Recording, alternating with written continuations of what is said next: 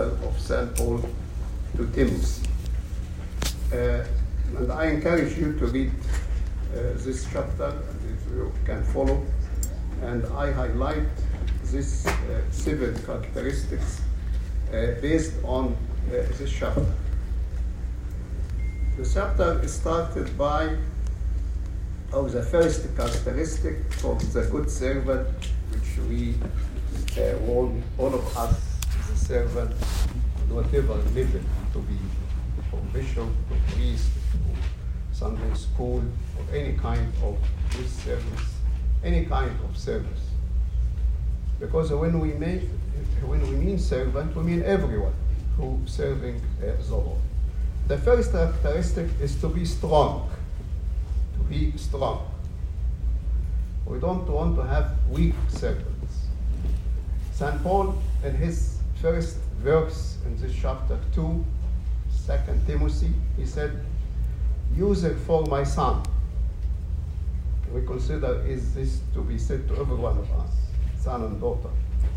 Be strong in the grace that is in Christ Jesus. So he defined the meaning of to be strong. Because of course there's different meaning to be strong. But to be strong in the grace, to be strengthened by the grace, to be strong in the Lord Jesus Christ. And the power of the servant is not to come from his or her intelligence or activities or the way to communicate, which all of them are important, but the real power to come from the grace of God. So a servant should be to be a man of God, a person of God, and to be strengthened by God.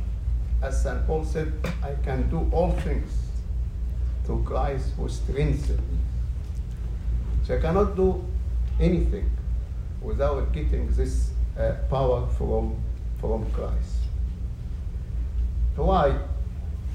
Because we are in war. We are fighting. The service you lead this fight against the devil, which take us to the letter of St. Paul to the Ephesians, when he put the life of the spiritual life as a fight. In the letter of St. Paul to the Ephesians, chapter 6, he spoke about it from verse 10. Finally, my brethren, be strong in the Lord and in the power of his might. Be strong in the Lord and in the power of his might. Of course, he wrote to everyone. He was not writing to the servants, but he writing for everyone. But if everyone is required to be strong, but what about the servant who lead the people at different levels? And he elaborate more on what to be strong. Put on the whole armor of God, that you may be able to stand against the wiles of the devil. So here's our enemy, is the devil. Our enemy is not any person, but of course the devil can use people to attack us. Our enemy is the thoughts, the ideas, the values which existing in the society, which are against our Christian value. We have to be strong to stand against these values, against these ideas, against these thoughts. For we do not wrestle against flesh and blood, but against principalities, against powers, against the ruler of the darkness of this age, against spiritual hosts of wickedness in the heavenly places. That's our enemy. And that's why we need the power from above. We need to be strengthened by the power of the Lord Jesus Christ and his grace. That's why he came and took human nature, became man, and he led us in the way to overcome the devil. As we inherited from Adam and Eve, our foreparents, our father, the inheritance of defeat. When they were defeated by the devil, they led to the defeat of the whole human race. It was not limited to them. That's why the Lord Jesus Christ, he came and took human nature, became man, and he led the way how to defeat the devil. He defeated him in the temptation of the wilderness, and he defeated him in many temptations, but the utmost victory was on the cross. And in the cross, he trampled death by death, and he came victorious over the devil, and his victory is for us. So we are strengthened by his power, by this victory. So when we deal with the devil in our fight with the principalities of this world, we deal not out of fear, but out of confidence. This is not confidence on us, but confidence of our Lord. He led the way. That's why when St. Paul spoke about the armor of God, what are our weapons? He spoke our weapons which is related to Christ. Therefore, take up the whole armor of God, that you may be able to withstand in the evil day, and having done all, to stand. Stand therefore, having girded your waist with the truth, because the weapon of the devil is lies, and you overcome lies with truth, deceiving. Having put on the breastplate of the righteousness. He used that what is used in military in his time, and he put it in a more spiritual way. And having shod your feet with the preparation of the gospel of peace, above all taking the shield of faith, with which we will be able to quench all the fiery darts of the wicked one, and take the helmet of salvation and the sword of the Spirit, which is the word of God. Praying always with all prayer and supplication in the Spirit, being watchful to this end, and will be perseverance and supplication for all the saints. So it is a fight, not for 1 day, 1 week, or 1 month, but the whole life. And we have to be ready for that, and we have to be strong. Which lead us to the second characteristic to the servant, is to be able to endure hardship. To endure hardship. St. Paul, he told his disciple, therefore, you, from verse 3, but you therefore must endure hardship as a good soldier of Jesus Christ. And he elaborates more on what he meant by that from verse 8 to verse 13, when he said, remember that Jesus Christ of the seed of David was raised from the dead according to my gospel, for which I suffer trouble as an evildoer, even to the point of chains. But the word of God is not a chain. Therefore, I endure all things for the sake of the elect, that they also may obtain salvation which is in Christ Jesus with eternal glory. This is a faithful saying, For if we died with him, we shall also live with him. If we endure, we shall also reign with him. If we deny him, he also will deny us. If we are faithful, he remains faithful. He cannot deny himself. We learn from these two things that is the hardship which we endure for him, for his sake, not for our mistakes. And St. Peter differentiates between to have troubles because of our sin and troubles or tribulation for the sake of Christ. And the second thing is, when we endure hardship, we endure with him. That's why he spoke, St. Paul, about the fellowship of his sufferings. شركة آلام. And when we suffer for Christ, we don't suffer alone. We suffer with him. And he accepted to suffer, to change the meaning of sufferings. Because sufferings enter into the life of humanity after the fall. So it's related to sin. And that's why in the Old Testament you find that is God reward those who follow him by being in good land, in peace, rest, and to punish those who don't follow by sufferings.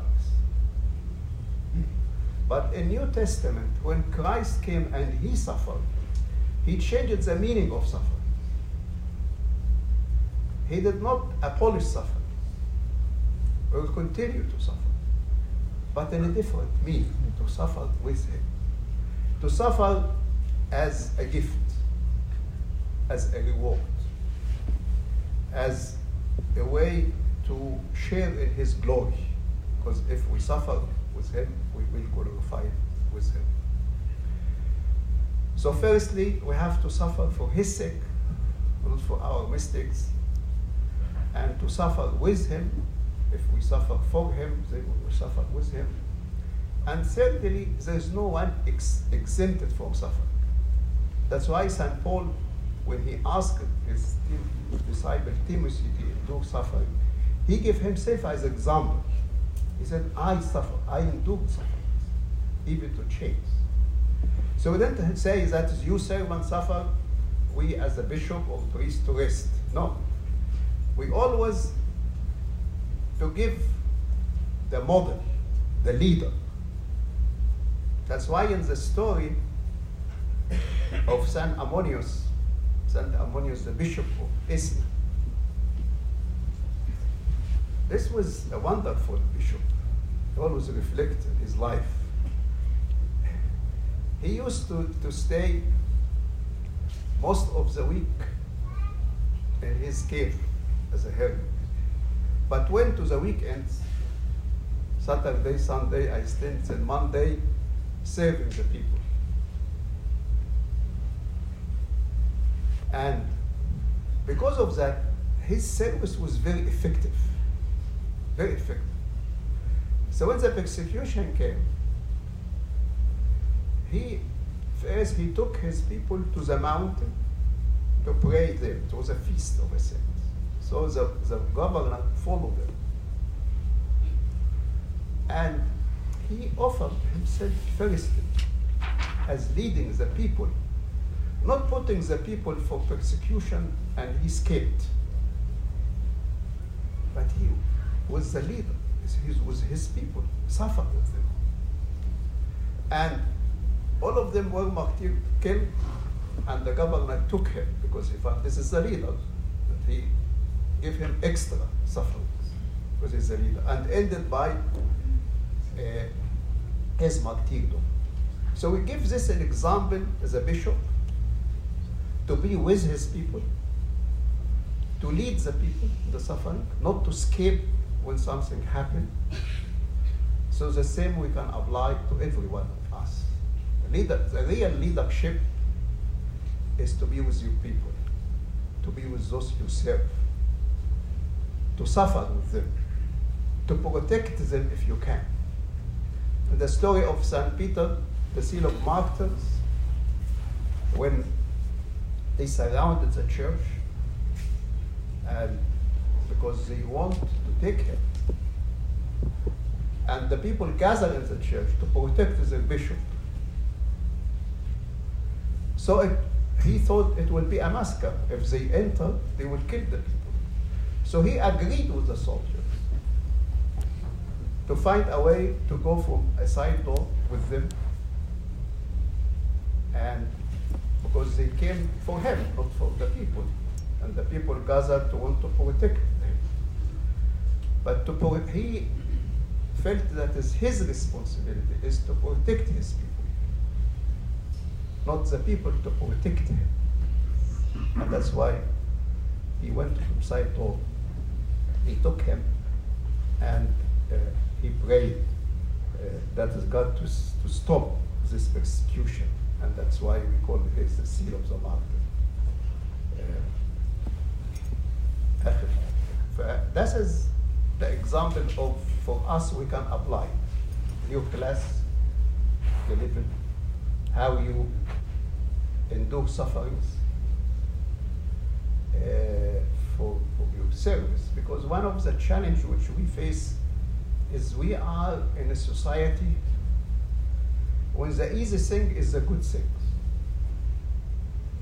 And always speak about your convenience. I would like to reply at your convenience. In service is not convenience, but it's against. You serve against the convenience. The service against the easy way. You serve against the comfortable zone. And everyone has a comfortable zone. When a zone of people, or zone of service, you feel more comfortable with. We are not calling for this. We are calling to go out of your comfortable zone. You're going to go to the people, not the people who are very obedient, very polite, but to go to those who are not obedient, to people who are not polite. That because this is the people who need to serve. Christ came for us because we are good, and we are righteous, we are polite, we are obedient. Because if we are this, he will not come. Why to come? But he came because we are sinners, we are dead. And because of this, he came to save us. So we are called to service of the cross, and to carry your cross in your service. So the second characteristic is to endure hardship. And just I want to remind you of what the Lord mentioned in the Gospel of St. John, chapter 15, when he spoke why people to hate you and why hardship is a must. It's not an option. If the world hates you, you know that it hated me before it hated you. If the world hates you, you know that it hated me before it hated you. If you were of the world would love its own. It's because you are not of the world, but I choose you out of the world. Therefore, the world hates you.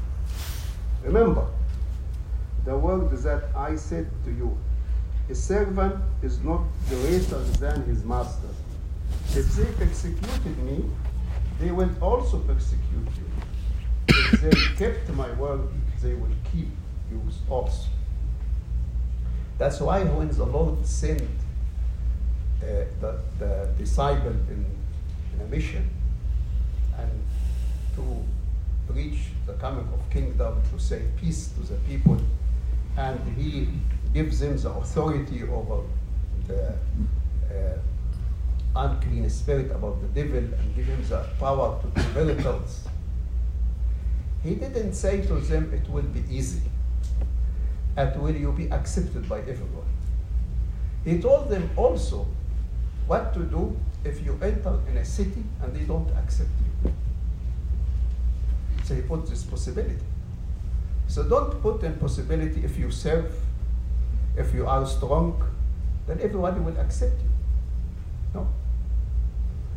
Don't worry, don't be surprised when you find what we are teaching is not accepted by the majority of people. Because this is, our teaching is not of this world. And St. Paul spoke about two kinds of philosophy, two kinds of wisdom. The wisdom of this world and the wisdom which is coming from Christ. So what we are facing as a society is not just sporadic things happening, but there is a way of thinking, which can link everything which we see and which we face. We have a different way of thinking, That's why we have to dare to be different, not to be afraid to be different. To be different, this is the normal thing. If we are not different, so we have to examine, maybe you are wrong. And one of the challenge of the church went to submit to the world, to the spirit of the world. And the spirit of the world to infiltrate the church. And this is how to worship al-Ba'al. Elijah spoke about whom to worship. Ba'al ولا God. فاحنا as a church whom to worship?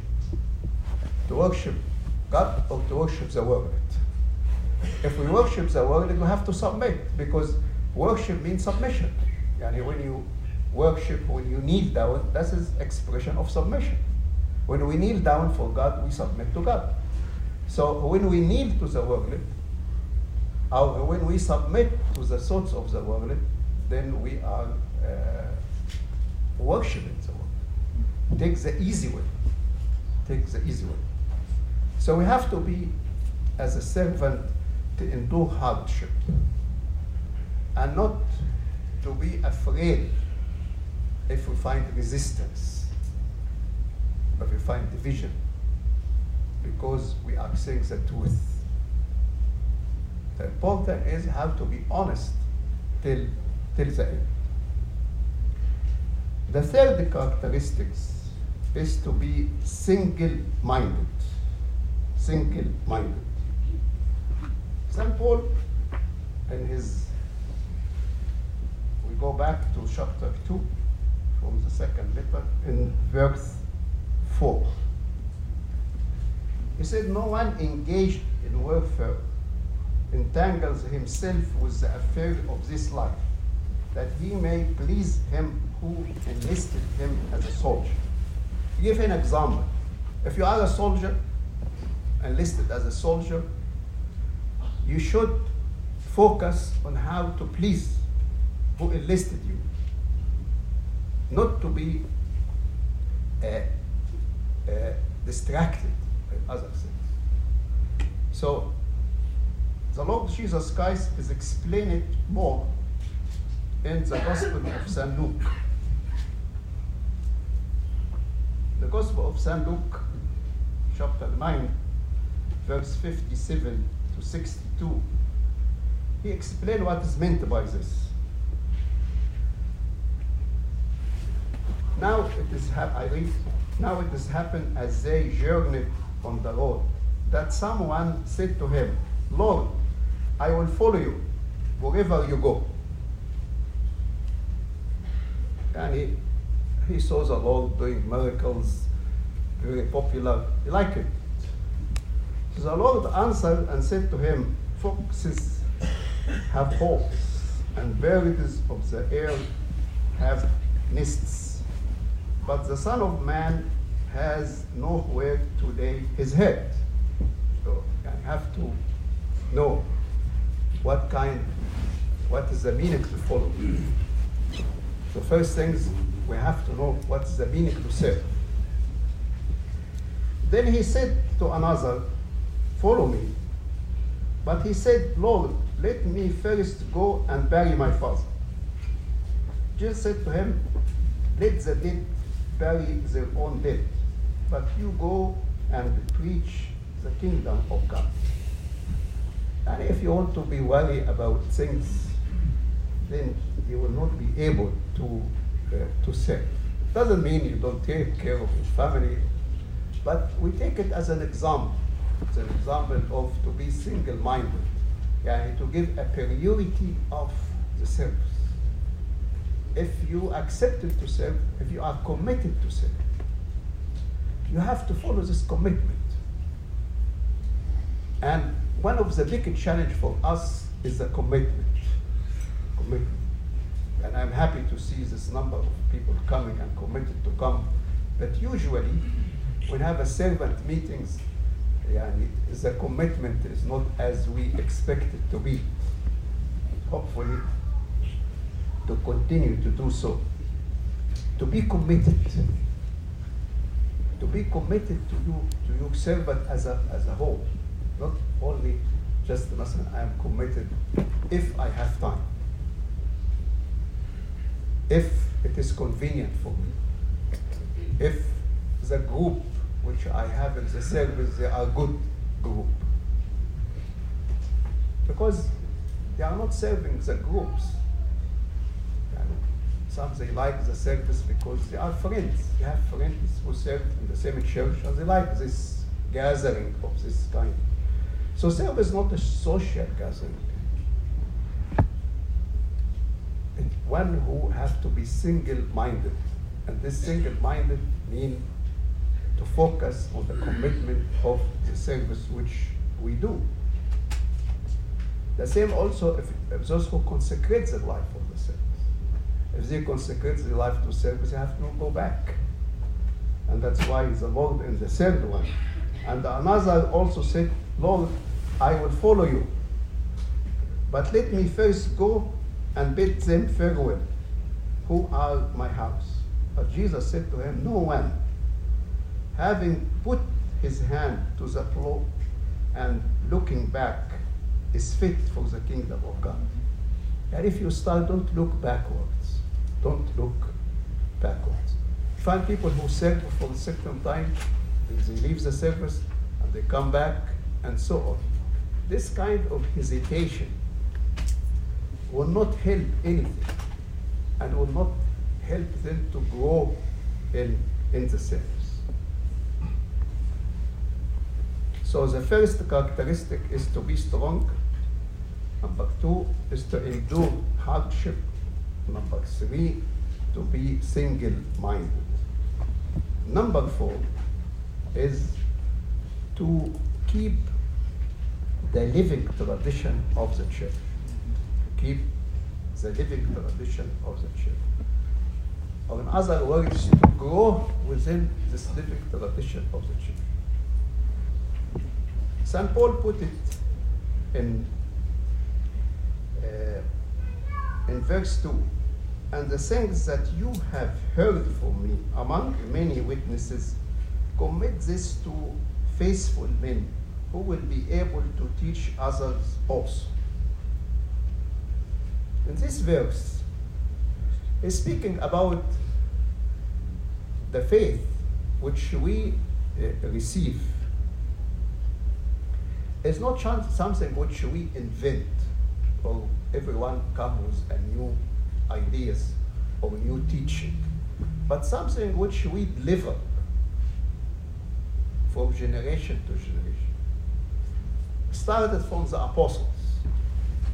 That's why we call it the living apostolic tradition. Tradition with capital T. And this tradition which came from the Lord Jesus Christ. He's the founder of our faith. But the Lord did not write book. He didn't write letters. But he taught, he did miracles, and he offered himself on the cross, and he rose from the dead. But the eyewitnesses are the apostles. And the apostles, they preached what they saw and what they heard. And so their preaching is not coming from them. They preached about Christ, either in oral tradition or in written tradition later on. Yani they went and preached it, and some of them wrote. The four evangelists, they wrote the Gospels, and many apostles, they wrote letters, like St. Paul, St. Peter, St. John, Judas, and so on. So this is the tradition. That's why St. Athanasius and Cyril said, what Christ did, the apostle preached it, and the fathers kept. And our role is to keep what we received. So that's why we have this, what we call it, the apostolic living tradition, which is based on the Holy Bible, because this is the written words, and how it is interpreted by the father of the church, and how the church lived through the liturgy, the three things, the three pillars of the tradition. And we have to grow within this tradition. And we deliver it. And our role is to deliver it to the generation. So when you teach, because you as a servant, you are teaching. But you don't teach from your own mind. You teach what you received. And that's why St. Paul, he in his letter to the Corinthians, he said, I give you what I deliver to you, what I received. And he asked Timothy, is what he received from him, from St. Paul, is to give it to people and trust people. And he said, what I taught you with many witnesses. It's not my personal opinions. That's why he went, after 14 years of his service, he went to Jerusalem to present the gospel, his teaching, to the three pillars. And he gave him the hand of fellowship. So St. Paul, after 14 years, he needed to go and put his teaching. And this is the church. You cannot teach in your own mind. That's why when we ordain agnostos, as we did today for two, the ordination of agnostos, because agnostos is a leader, to read and to teach. This is the first degree of teaching. And the commandment for the agnostos is called the first degree of priesthood. It means because the teaching is the work of the priesthood. So the first degree of teaching in the church is the agnostos. Normal servant,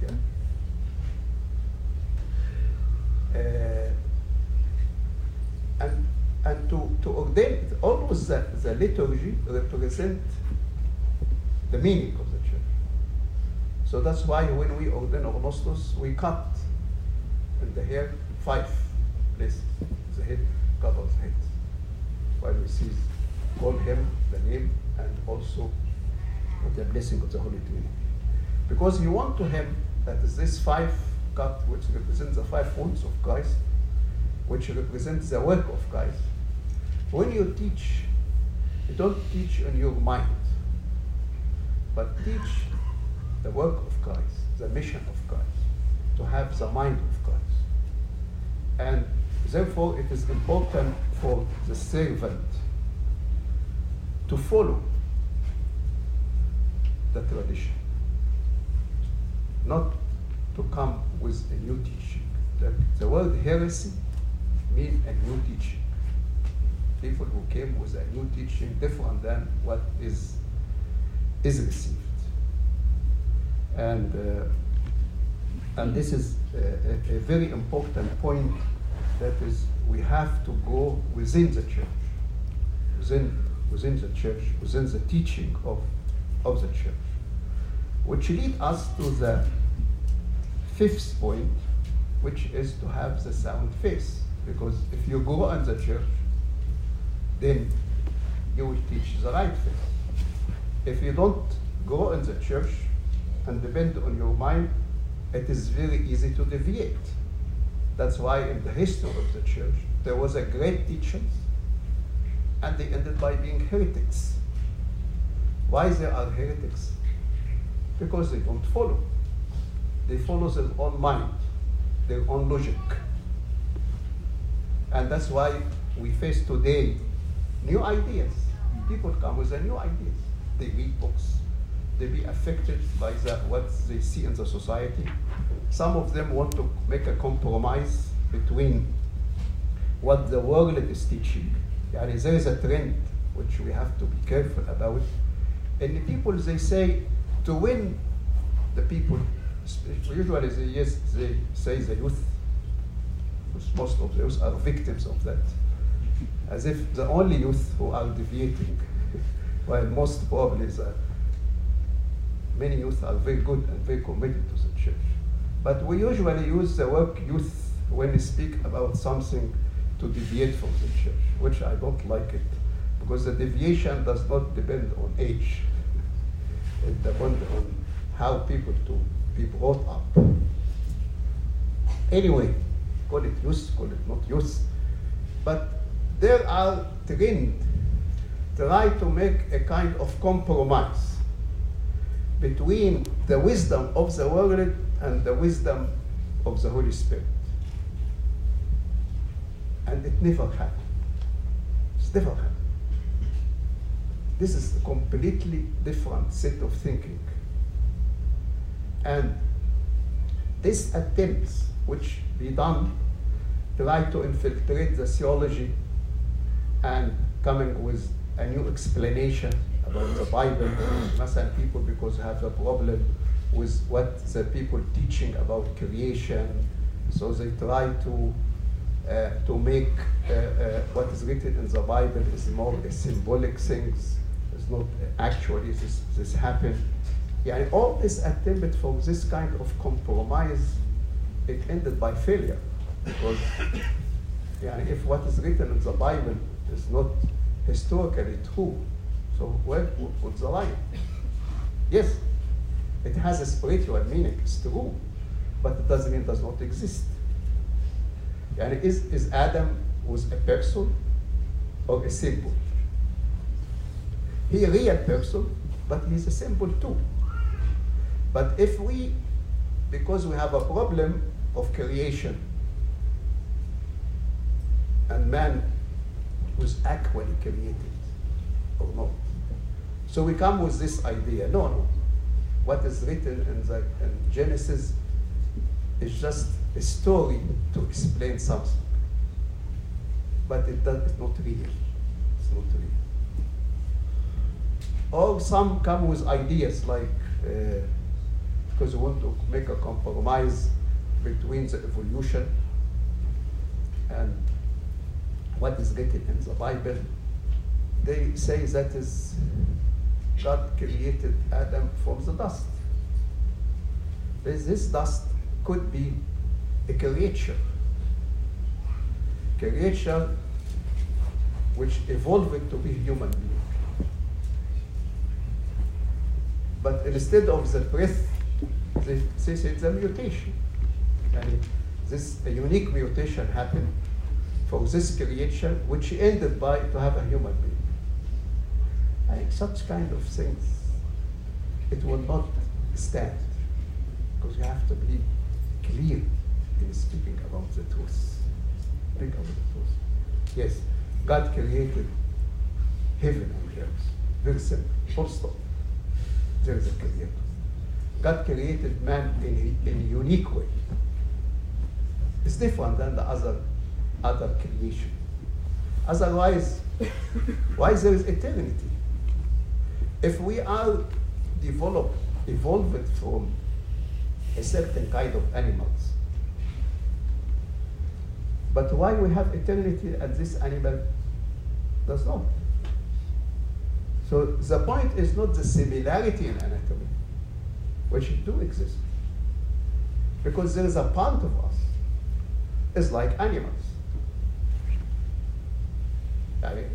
If you study veterinary and you study medicine, you have a lot of similarities in physiology, in pathology, in anatomy, but there is a unique difference.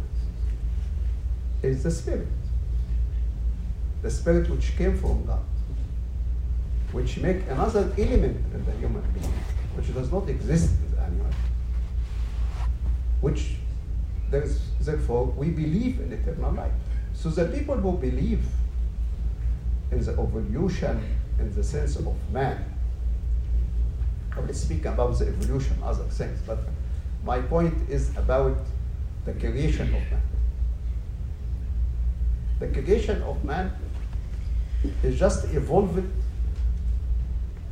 Then they don't believe in eternity. They don't believe in eternal life, because this is a logic.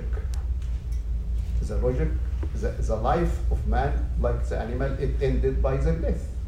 And that's most of the people who believe in that, they ended by denying the eternal life.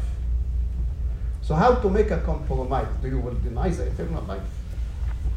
So therefore, we have to be strong in keeping the faith. And St. Paul spoke about this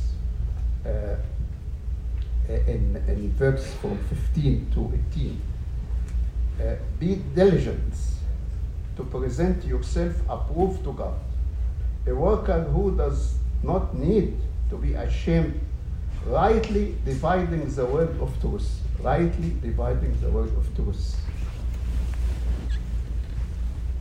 But shun profane and idle babblings, for they will increase to more ungodliness, and their message will spread like cancer. He gave an example. Hymenaeus and Philetus are of this sort, who have strayed concerning the truth, saying that the resurrection is already past, and they overthrow the faith of some. Nevertheless, the sole foundation of God stands, having this seal: the Lord knows those who are his, and let everyone who names the name of Christ depart from iniquity. So, as St. Paul also in first letter to Timothy, he advised him to keep the faith.